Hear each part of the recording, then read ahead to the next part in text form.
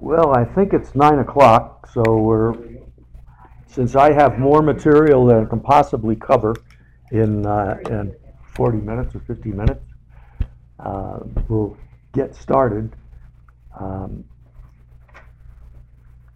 Why don't we open with a prayer? Gracious Lord, we give you praise and thanks. You bless us with the word that you've given us from your faithful long ago, and we thank you for the guidance that it will give us, for the message that it brings. It shows us you and what you care about. Father, I ask you to be with us this morning in our class as we cover some very difficult passages, but Father, as we cover some passages which show us your love for all people. Bless us, Father, and guide our family here. In Jesus' name we pray. Amen. We finished up last week through the second chapter of Amos. What sets the first and second chapters apart from the others are a key phrase, and that's for 3 sins of, and for a 4th, I will not relent. And each one ending with, says the Lord. We covered the people that were around them, Israel and Judah, for that matter, is typical, or their traditional rivals and enemies. And then he ended, in case they thought that maybe they were off the hook on things, he ended up with the same thing for 3 sins of Judah, and the 4th, and even 4, I will not relent, and then for Israel, for 3 sins of Israel, and 4, I will not relent. And I think that it's important in the next sections we're in is to look at the problems they had. They sell the innocent for silver, the needy for a pair of sandals. They trample on the heads of the poor as on the dust of the ground. They deny justice to the oppressed, and then goes on. We'll start in the 3rd chapter. And the 3rd chapter is a warning that the destruction of Israel is imminent. It's coming, and it begins in the first 3 verses, and that's where I like to break this section. Hear the word of the Lord, the people of Israel. The word of the Lord has spoken against you, against the whole family I brought up out of Egypt. So he's now including Judah in this, at least in this section. You only have I chosen of all the families of the earth. Therefore I will punish you for all of your sins. Do 2 walk together unless they have agreed to do so? So the chapter begins with Amos telling Israel and Judah that God has issues with them. He begins by reminding them, all of God's family, that he brought them out of slavery in Egypt. In verse 2, he reminds them that of all people on the earth, that they have been chosen. And that has a responsibility, that election. They formed a covenant with God and they received blessings from God that other people didn't receive. However, this covenant had requirements that God's chosen needed to fulfill. In Deuteronomy 26, 16th through the 20th chapter, we see Moses telling the people what they're going to do when they cross the Jordan, and that they're going to set up on 2 mountains, and they're going to call down from Mount Gerizim blessings on the people. And from the other side, curses for the people from Mount Ebal. And the Levites were to shout out the curses not for not following God's laws. And after each curse, the people shouted amen. So it begins here.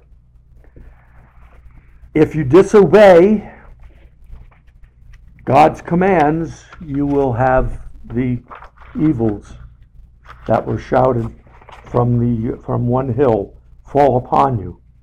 If you obey, you'll have the blessings that God is promising. And here, yes, Christian. The whole question is, what was Israel supposed to be? They were supposed to be the light of the world to the rest of the nations, to show them Hashem. And that's a good point to make, because later on, when I rail on us for a little while, we need to remember that. Now, yes. I'm sorry, that's the third chapter of Amos? Third chapter of Amos. Thank you. First 3 verses. But this section of the third chapter, I think the best place to divide it from the next section is after the third verse. Do two walk together unless they've agreed to do so? What's the answer? I don't like that. It's, when two walk together, that's in reference that they are in harmony with one another. Yes. And that's what God is telling them. And what mine says, will two walk together except that they have agreed? In other words, they're in agreement with what's going on. And if you think about it, go back to Abraham and his son, when they were walking, it said they walked together. Yeah. They were in agreement. And what I think this is trying to say is, to culminate this, you've chosen not to walk with me. You agreed to walk with me. And yet you turned your back on everything you agreed to. And so can we possibly be in community with one another? Can we possibly be in agreement with one another? I can't agree with this, says God. And he's now going to bring down the punishments that he had promised them. He does keep his promises. So I think they're about the same thing. And it's hard to say. I do have found some times in the NIV where they stray from the Hebrew a little bit more than I'd like. But the next section in this third chapter is a series of questions. And they differ from the first one in that they're implying warnings that are coming. Does a lion roar in the thicket when it has no prey? Does it growl in its den when it's caught nothing? Does a bird swoop down to a trap on the ground when there's no bait there? When the trumpet sounds in a city, do the people tremble? When disaster comes to the city, has not the Lord caused it? Surely the sovereign Lord does nothing without revealing his plan to his servants, the prophets. The lion has roared, who will not fear? The sovereign Lord has spoken, who can but prophesy? The lion roars, and they should fear. And the prophets are there as his spokesman to warn them.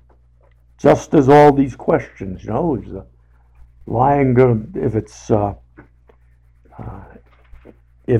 does it roar in the thicket when it doesn't have any prey? Well, I'm roaring in the thicket. The lion has roared. Who will not fear? The sovereign Lord has spoken. Who cannot prophesy? In chapter 9 and 10, God is calling on the people of Ashdod. That would be Gaza, or the Philistines, if you like, and Egypt. Come up, assemble on the mountains of Samaria, and watch. Witness what I'm going to do.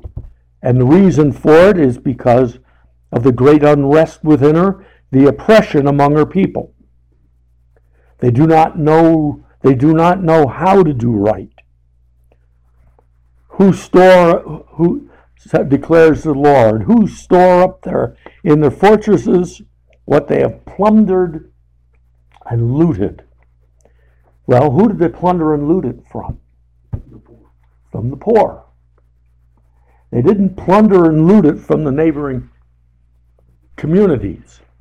No, he told them, you trample on the poor earlier, and now we say that you oppress the people. You've plundered and looted from your own people. So, one thing to note here is that there's a division in Samaria that the prophet is bringing to their attention. One is the people, the poor, the ordinary guy who's just trying to get enough food today to survive, and the elite of society. In case you wondered, Judah has the same problem. And it seems to be a problem in very wealthy nations, that there becomes a cream, the elite, that floats up on the top, and you have a poor, which is the lower half. Well, here, they're oppressing them. What did God say the wealthy were to do? Take care of the poor. Take care of the poor. He's very clear in it. Be open-handed with the poor. If somebody is in need, help them. And it's phrased in the in that particular section in Deuteronomy with around the concept of the 7th year forgiveness of debts and resetting. That don't withhold from the poor, even if you know that in a month it's the 7th year and you're just giving your money away because you have to forgive that debt a week or two later. So they're oppressing the enemy, the poor. And then God tells them what's going to happen because of it. That He's going to bring an enemy to them who will plunder them, overrun them. Notice the idea is this: you've plundered the poor. Now I'm going to send an enemy that's going to plunder you. And then when you get all done, he's going to overrun your land. Your fortresses will be torn down and plundered. And as a shepherd rescues from a lion's mouth only 2 leg bones and a piece of ear. So the lion took care of most everything. That's what's going to happen with you. So the Israelites living in Samaria will be rescued with only a head of a bed and a piece of fabric from a couch. Richard, do you have any thoughts about that? That's an odd expression, a Hebrew expression, but I don't know what literally it means in Damascus of a bed. Is what it says. And it's thought that it's reference to the fact that later on Israel would try and rely on the kings of Aram to help them out. Okay, it was an interesting expression, and yes, it is. And the idea is, yes. Exodus tells us that let's see, Exodus 22 and 10 says, if a man delivers to his neighbor a donkey, ox, sheep, any animal to keep, and it dies, its herd driven away, no one seeing it, then an oath of the Lord shall be taken between them both. And he has not put his hand into his neighbor's good, the owner of it shall accept that he shall not make it good. In fact, it it is stolen from him, he shall make a restitution to the owner. If it's torn to pieces by a beast, then he shall bring it as evidence, and he shall not take any good at it. Yeah. So we have this occurring, and for this reason, that God is going to destroy Israel, all the fortresses, and we'll get a little later some more of the same language concerning the wealthy, and they're going to just survive with just a smidgen. Hear this, and the Lord testify against the descendants of Jacob, declares the Lord God Almighty. And remember that the Lord is also trying to impress upon the people that He is in charge. He is sovereign. The people who will escape are the ones that the enemy does not care about. They don't even care about that. It's the lowly that are going to escape. And you see in Nebuchadnezzar, when he destroys and takes the people of Judah into captivity, there's a remnant. They're just too worthless to even bother with. That's pitiful. If you're alive, you're happy about it. Then he continues on. He's going to publish. He's going to punish them for their sins, and he brings up that he's going to destroy the altars of Bethel. The horns of the altar will be cut off. The horns, of course, is a symbolism of strength or power. They will be cut off, fall to the ground, and I'll tear down the winter houses along with the summer house.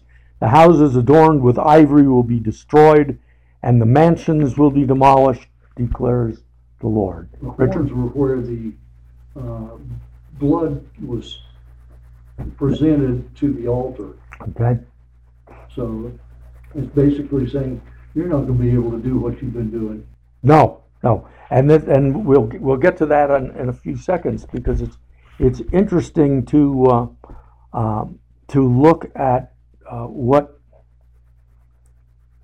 he is repeated over and over again about the destruction that is coming. Yes. Is this in Dan, where they were worshiping up in the northern? Both both Dan and Bethel. Bethel, I think, was the major sanctuary, if you right. Main altar was in Bethel. Samaria was the capital. Yeah, which was sort of halfway between Bethel in the south and Dan in the north. But both of them had their altars there. Both of them had idols there. One thing you mentioned, the fall of Bethel, and just sort of a historical note, that was taken care of by Josiah. When Josiah became king, he destroyed all the high places and all the altars, and including Bethel. And that's found in 2 Kings 23:15 through 18, with the destruction of Bethel. And it mentions that one interesting one at the end, that they destroyed and all the burial plots, the cemetery, you might say, they desecrated the burial sites, except for one. And the word one was the one that was not desecrated was the burial site of a man from Judah who came up and prophesied against Bethel. I don't know that it's Amos. It doesn't say that, but it certainly would fit the pattern of what we're seeing. Now we go into the 4th chapter. We're moving right along. That's good. The 4th chapter begins with one of my favorite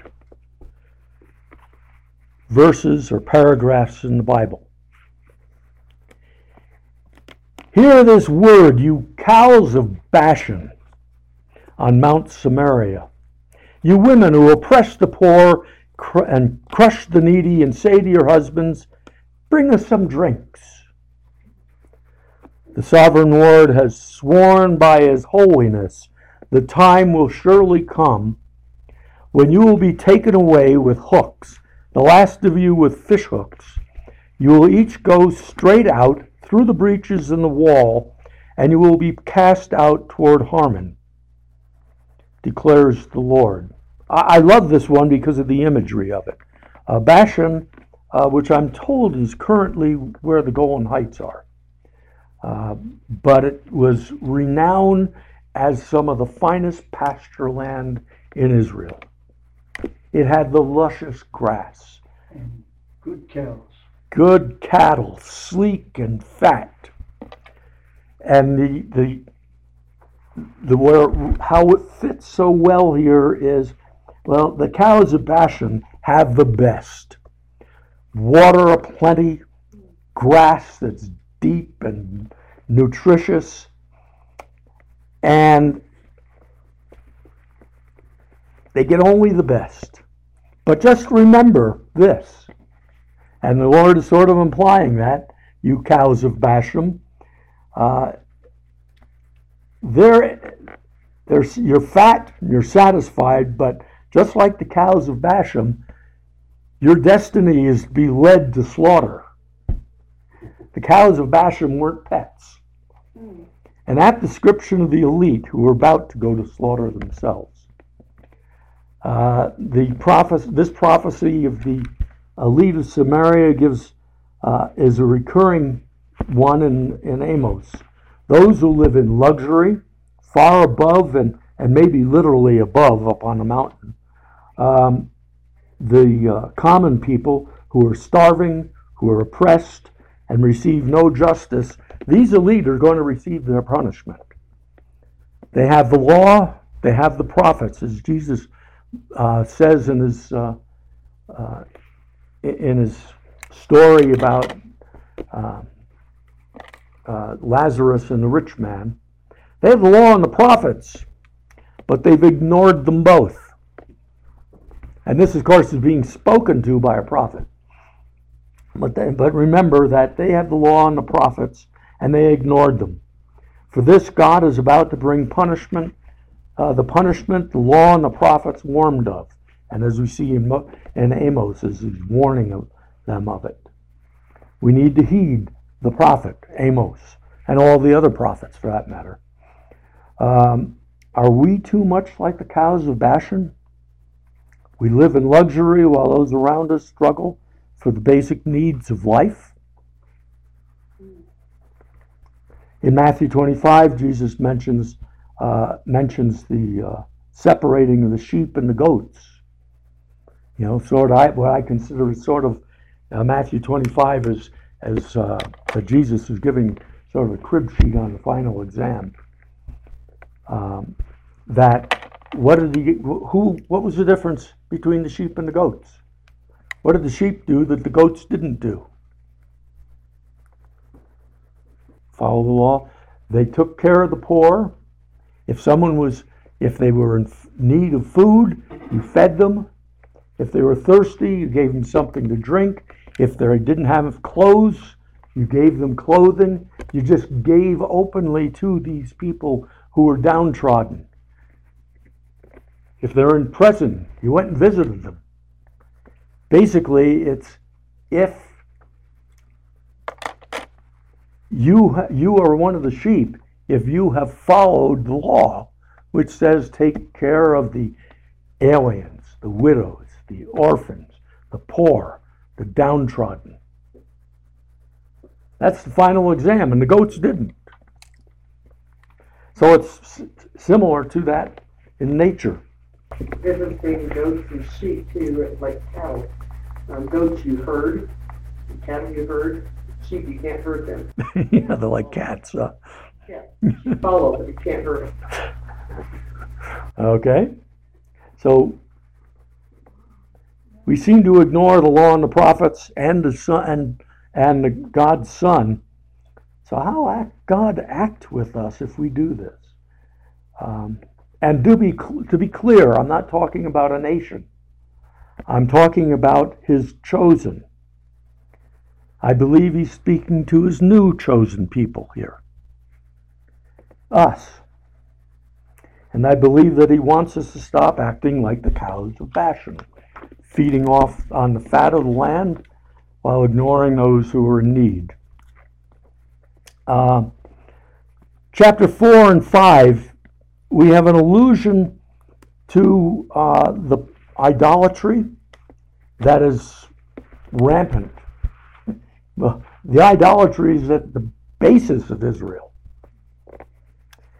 where it tells the Samaritans that he despises their worship, what they do at Bethel, he hates. He doesn't mention idolatry explicitly, but this is what's going on among other things. You go to Bethel and you sin. And go to Gilgal and sin even more. Bring your sacrifices every morning, your tithes every 3 years. And it's hard. There was a question whether it should be translated as years or days in the law. Every 3rd year you brought the excess of your crops to the town and it was stored in case there was famine or need.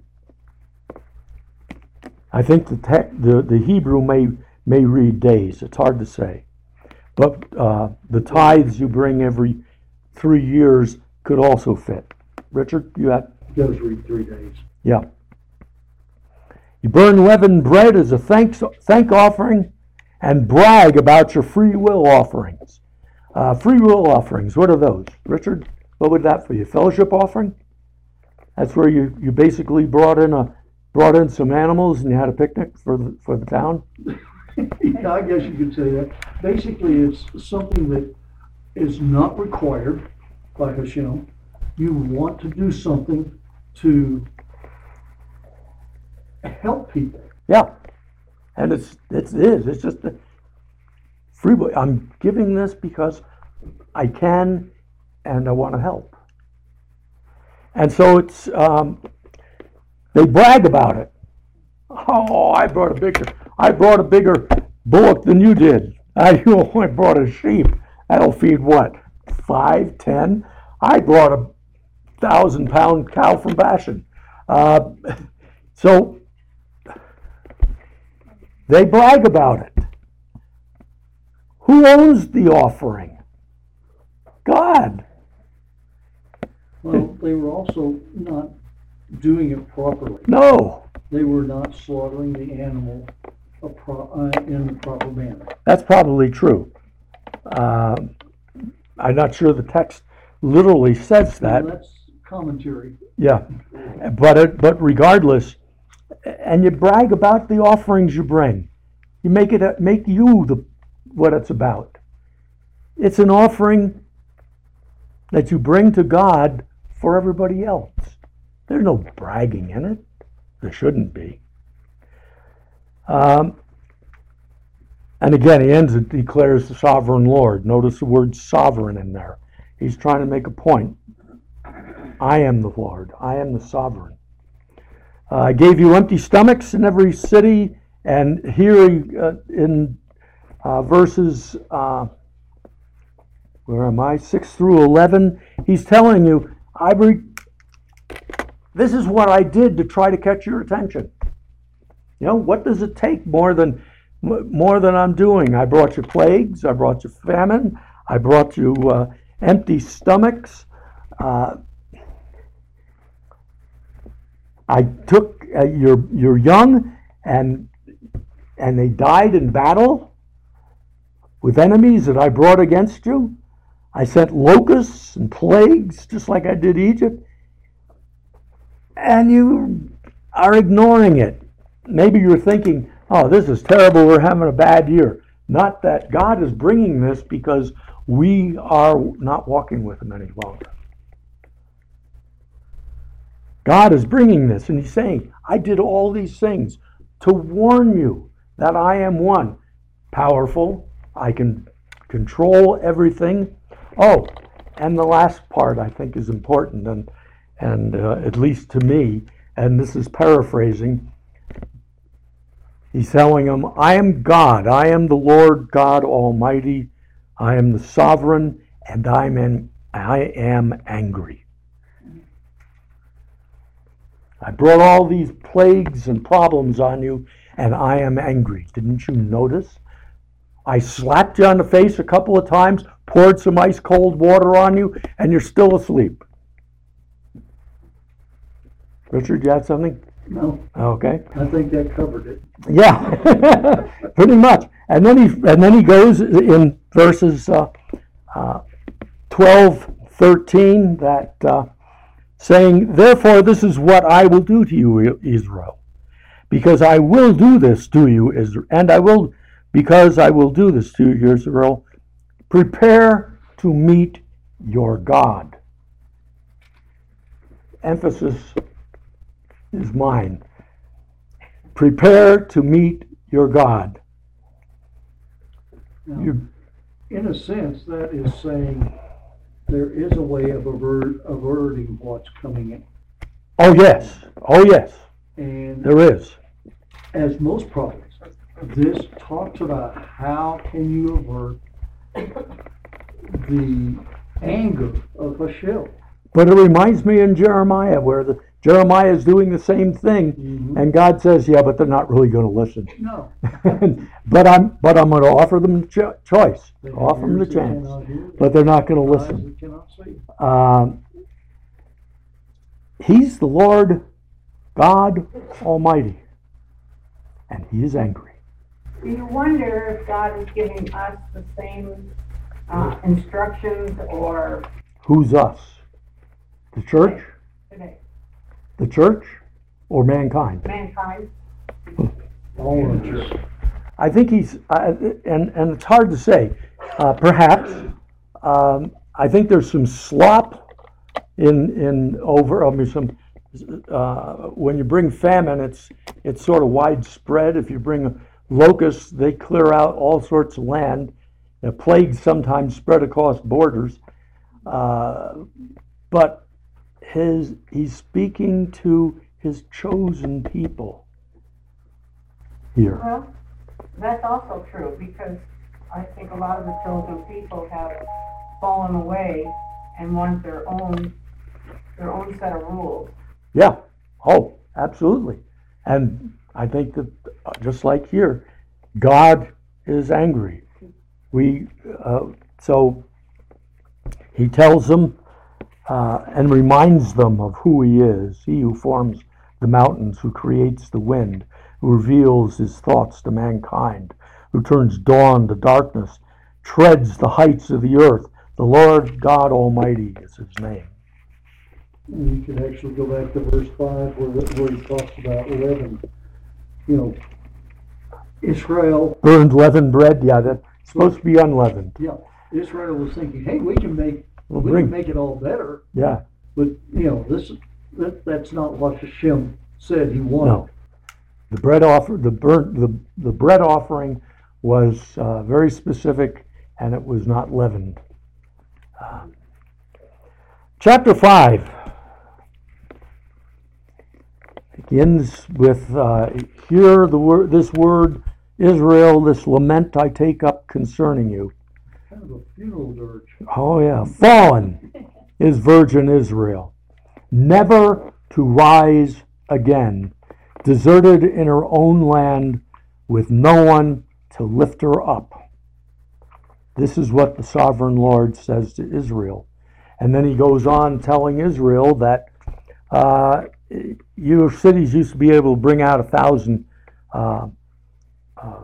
soldiers, but now you only have to be 100.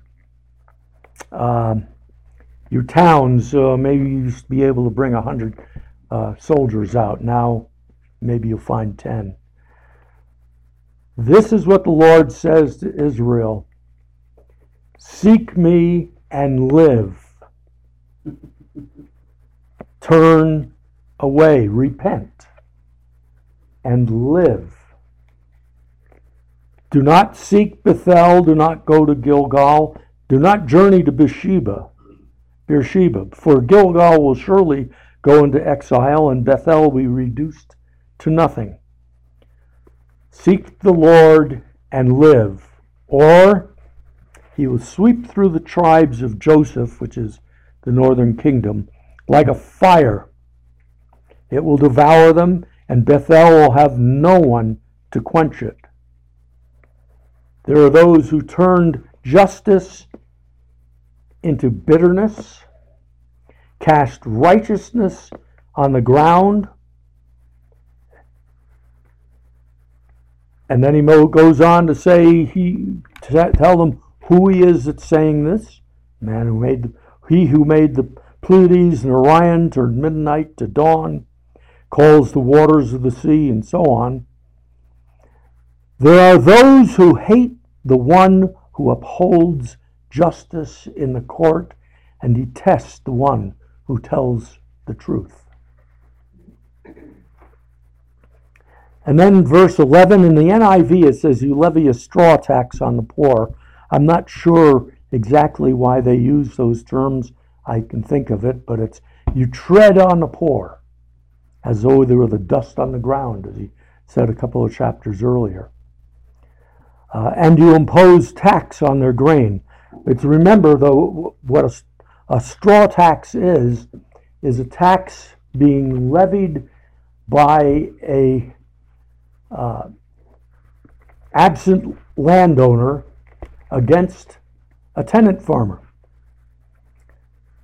And you impose tax on their grain. You're taking away their food as a form of taxation. Where did I tell you ever to do that?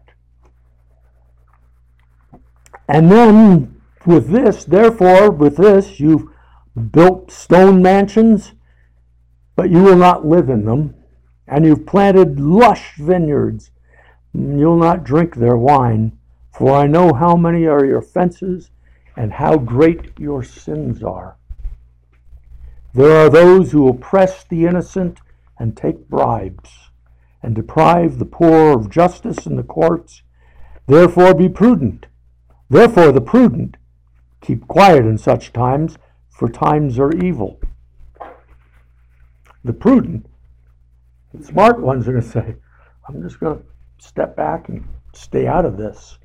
Times are evil. I don't want to stick my head up. This goes back to Deuteronomy 28:30. If you pay the bride price for a wife, another man will enjoy her. If you build a house, you shall not live in it.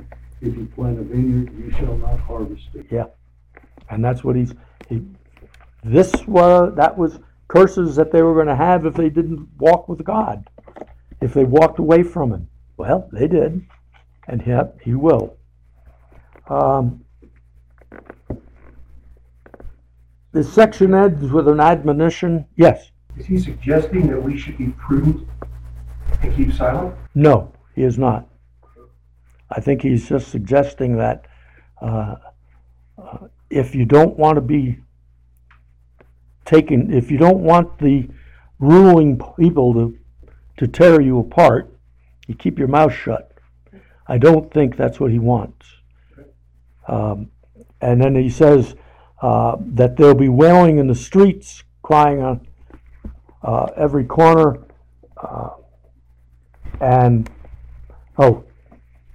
skipped. Seek good, not evil, that you may live.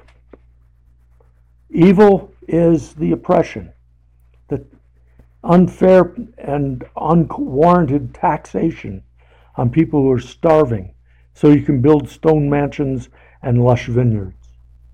Seek good, not evil, that you may live. Then the Lord God Almighty will be with you, just as you say He is. Hate evil, love good.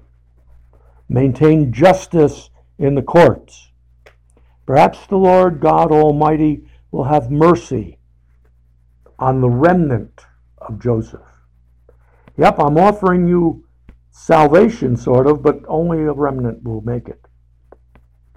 Richard? I kind of want to go back to that question about remaining silent. Okay.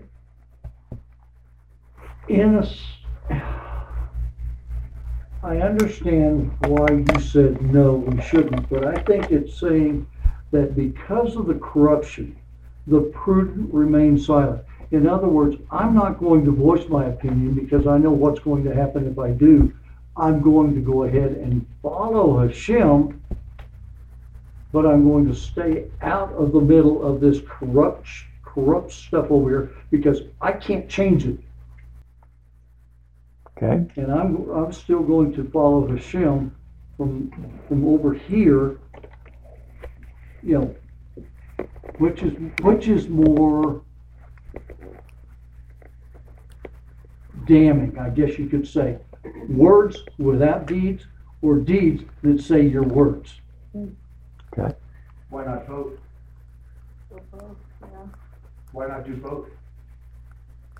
Why not give the deeds and also the words? Because in this sense, I think it's saying that you realize if you continue to speak out, you will not speak. Yeah, You will be eliminated. He's mentioning, and I think that's why one of the reasons I think, no, he's not suggesting that you be one of the prudent like that, but he's just saying, in a worldly sense, prudence would say keep your mouth shut. Well, my version says, for those who are smart, keep their mouth shut, for it is an evil time. So I think it's more about, it's a statement about the society being in a state of evilness, and even those who would speak truth know that they can't because they'll be persecuted. Rick, Jeff? Josephus tells us in his Antiquities that even though the northern kingdom fell away, there were many people that still worshiped God and actually went to Jerusalem. Yes. There were folks in the northern kingdom that would still come down to Jerusalem. Yeah, and there's a remnant that survived, and most of them survived by going to the going south. Chapter 5, 18 through 27. We use the expression occasionally, the day of the Lord. Well, the day of the Lord means what? What does the day of the Lord mean? Judgment. When the Lord brings down judgment. So here they are in Israel, they're just waiting for the day of the Lord when God is going to bring down judgment on the enemies surrounding me. That's their thoughts. And then it would be, because you're bringing it down on my enemies, it's a day of joy. Yeah. But this is not going to be a day of joy. Woe to you who long for the day of the Lord. Why do you long for the day of the Lord? That day will be darkness, not light. It will be as though a man fled from a lion only to meet a bear, as though he entered a house and rested his hand on the wall only to have a snake bite him. Will not the day of the Lord be darkness, not light, pitch dark, without a ray of brightness? We'll pause there for a moment before I go on. Yeah, the day of the Lord is coming, and you are going to be the target of the day of the Lord. You are the one I will be bringing judgment on. You long for it? Well, maybe some of the poor do, but certainly not the elite, which is who he's writing to, really. It's interesting that he's saying that you're not going to escape. If you run away from a lion and a bear and a snake, something's going to get you. You can't run from the day of the Lord. The judgment is coming, and you're not going to avoid it, no matter what. Yeah. Then he goes on, and he comes back to a combination of two things. One is an allusion to their idolatry, I think, and the other one is the problem of your injustice and the problem of your lack of caring for the poor. I despise your religious festivals. Your assemblies are a stench to me. Even though you bring me burnt offerings and grain offerings, I will not accept them. Though you bring choice fellowship offerings, I'll have no regard for them. Away with the noise of your songs. I will not listen to the music of your harps. Why? No, this is what I want instead. Let justice roll on like a river, righteousness like a never-failing stream. Did you bring me sacrifices and offerings 40 years in the wilderness, people of Israel? No. Have you lifted up the shrines of your king, the pedestal of your idols, the star of your God, which you made yourselves? Therefore I will send you into exile beyond Damascus, says the Lord, whose name is God Almighty. A lot to say about what we see here and what God wants. We come together ourselves on Sunday mornings. We'll have to roll the 6th chapter in with next week, but we come together to meet, to be with our brothers and sisters, to worship and thank God for His blessings, to give for all the things He has given us. But when we oppress the poor, when we ignore injustice, when we bring injustice, what happens? Is God going to accept our worship?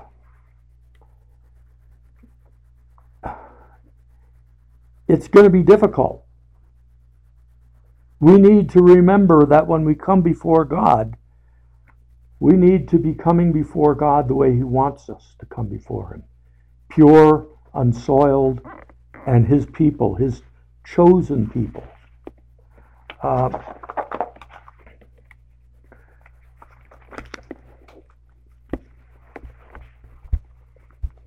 We wait patiently for the coming of Christ, for the final day of the Lord. Are we going to be sheep or goats?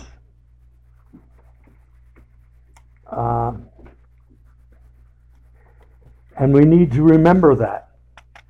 Which one are we going to be? Are we going to be the sheep or are we going to be the goats? And are we going to bask in our luxury and turn our back on the poor and the needy? Are we going to see injustice and and not speak out against it? Are we going to take part in it? I mean, from what I can gather, if you're in Israel and you have a court case coming up, the thing to do was to go by the judge. I've got plenty of money. Here, give a bribe. Oh, he has testimony against me. You two, you want to say everything they said was a lie? Buy your witnesses, buy your judges, buy your justice. The poor don't get anything. They get sold for nothing. And the oppression that they have. This is what we're seeing here in Israel. And my final warning is, let's think about it seriously and make sure that we aren't falling under the same condemnation that Israel fell under. Remember, God was very angry. He had put up with them as long as He could. And He's telling them now through His prophet, last time, I'm done with you. If you turn back to me, there'll be a remnant that'll come back to me. But for the elite that are there, I don't think there's much hope, unless they completely change their mind. And like in Jeremiah, when God said the same thing through him, and Jeremiah said, do you think really that's going to happen? He says, no, I know them. They aren't. So that'll be it for this week. Next week we'll start, and we'll try to get through chapter 6 and 7 maybe 8. I don't know. It's going to be hard. Thank you for being here. We'll see you next week. Hey, I'm Eddie White, the Senior Minister for the Eastside Church of Christ. Sure want to thank you for joining us today on our podcast. I hope today's message was indeed a blessing to you. I'd like to invite you to browse our website at eastsidesprings.com to get more information or to contact us. And as always, we indeed welcome you to join us for our worship service in Colorado Springs as we seek to live out Jesus' mission of making disciples of all nations.